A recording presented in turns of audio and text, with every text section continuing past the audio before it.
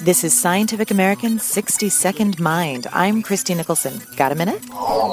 Last spring, Angelina Jolie revealed that she'd had a preventative double mastectomy, and the announcement was intended to increase awareness. But a study finds that the public's understanding of breast cancer remains shallow and often inaccurate. Researchers surveyed more than 2,500 men and women and found that a whopping 3 out of 4 knew Jolie's story, but less than 10% could correctly answer questions about the BRCA gene mutation that Jolie carries. The survey is in the journal Genetics and Medicine.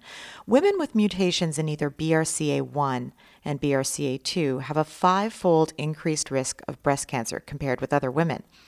But many did not know that these mutations are rare. Far less than 1% of women have them. Most people also don't know that the BRCA mutations are only linked to about 5 to 10% of all breast cancer cases. And in terms of absolute numbers, many more women with no family history of the disease get diagnosed with breast cancer than do those with a history of breast cancer in the family. So kudos to Jolie for sharing her story. But doctors, media, and patients still need to do a better job with the whole breast cancer story. Thanks for the minute. For Scientific American's 60-Second Mind, I'm Christie Nicholson.